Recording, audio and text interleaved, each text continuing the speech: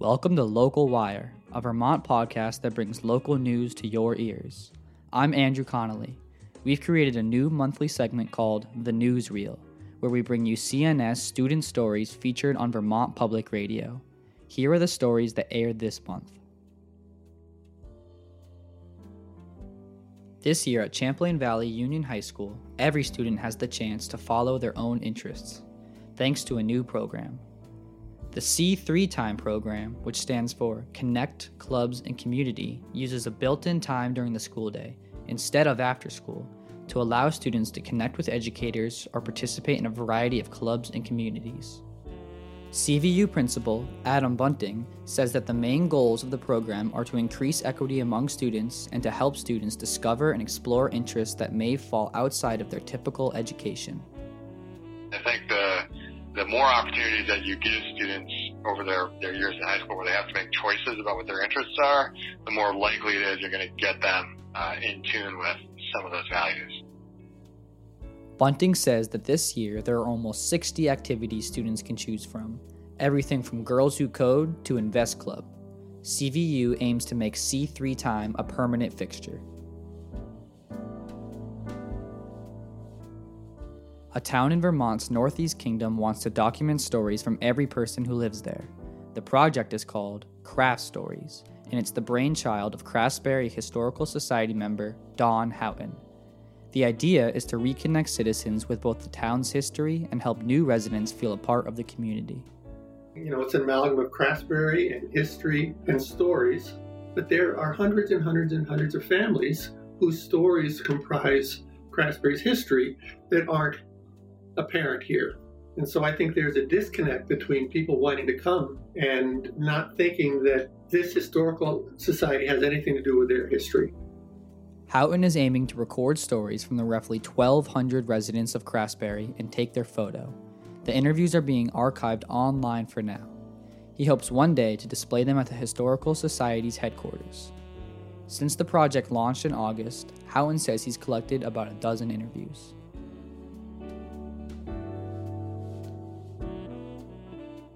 As Vermont works towards its first plan to address climate change, advocates for weatherization, making a home more energy efficient, are touting the cost savings of this practice. For the Community News Service, Max Dodson reports, many Vermont homes are old and aren't efficiently insulated against the cold. This has deep implications for the state's greenhouse gas emissions. According to state data, about 30% of Vermont's emissions come from heating homes. Will Dodge is the chair of the Energy Committee in Essex. The community in the northwestern part of the state is trying to get to net zero emissions by 2050. He says that weatherization is an important part of reaching that goal. Truthfully, if you're looking at Vermont as a whole and what people need to focus on for energy, dealing with the transportation and the weatherization is far more important. Vermont has several programs that address weatherization, including Button Up Vermont, sponsored by Efficiency Vermont. From VPR News, I'm Max Dodson. Members of Vermont's Medical Reserve Corps are supporting the rollout of Pfizer's new COVID booster vaccine. The MRC operates nationwide. It recruits volunteers from any profession to help during public crises and natural disasters. Many are recently retired. In Vermont, about 1,000 volunteers have been helping to staff COVID testing sites and vaccine clinics. Now, they're adding Vermonters to their ranks to help give booster shots. Ken Schatz is a retired lawyer and former commissioner of the Vermont Department for Children and Families. He applauds the efforts of Vermonters to do this crucial work. By providing volunteers, including vaccinators, the people who actually give the shots, has really helped recognize that this is a community problem requiring a community solution.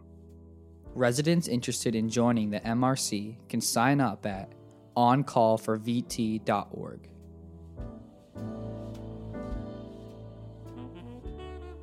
The Northern Border Regional Commission, a federal-state partnership that supports investment in New England's struggling counties, has announced a new series of grants.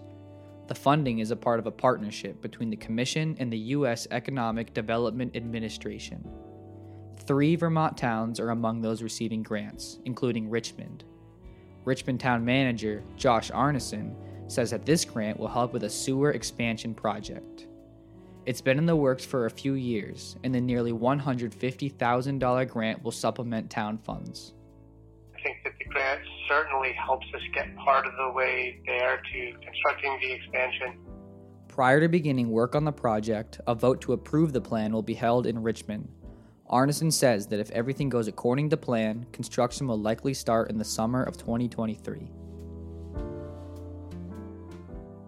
Earlier this past month, October 15th and 16th, 205 participants laced up their sneakers and turned on their headlamps to begin a 36-hour journey.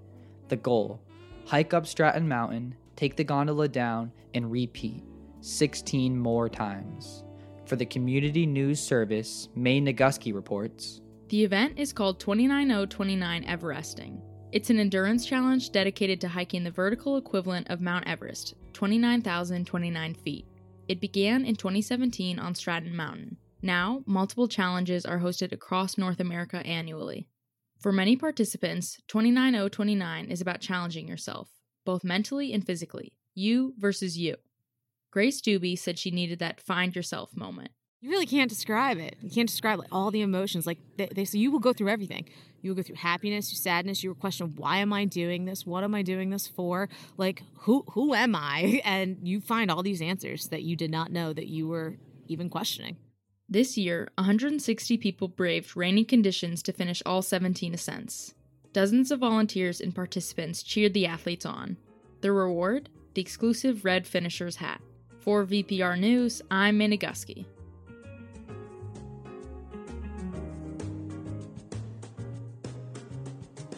I'm Andrew Connolly, and you've been listening to Local Wire. Check out our show notes for links to the stories featured in this month's newsreel. You can also find full-length student stories on our website, communitynews.net.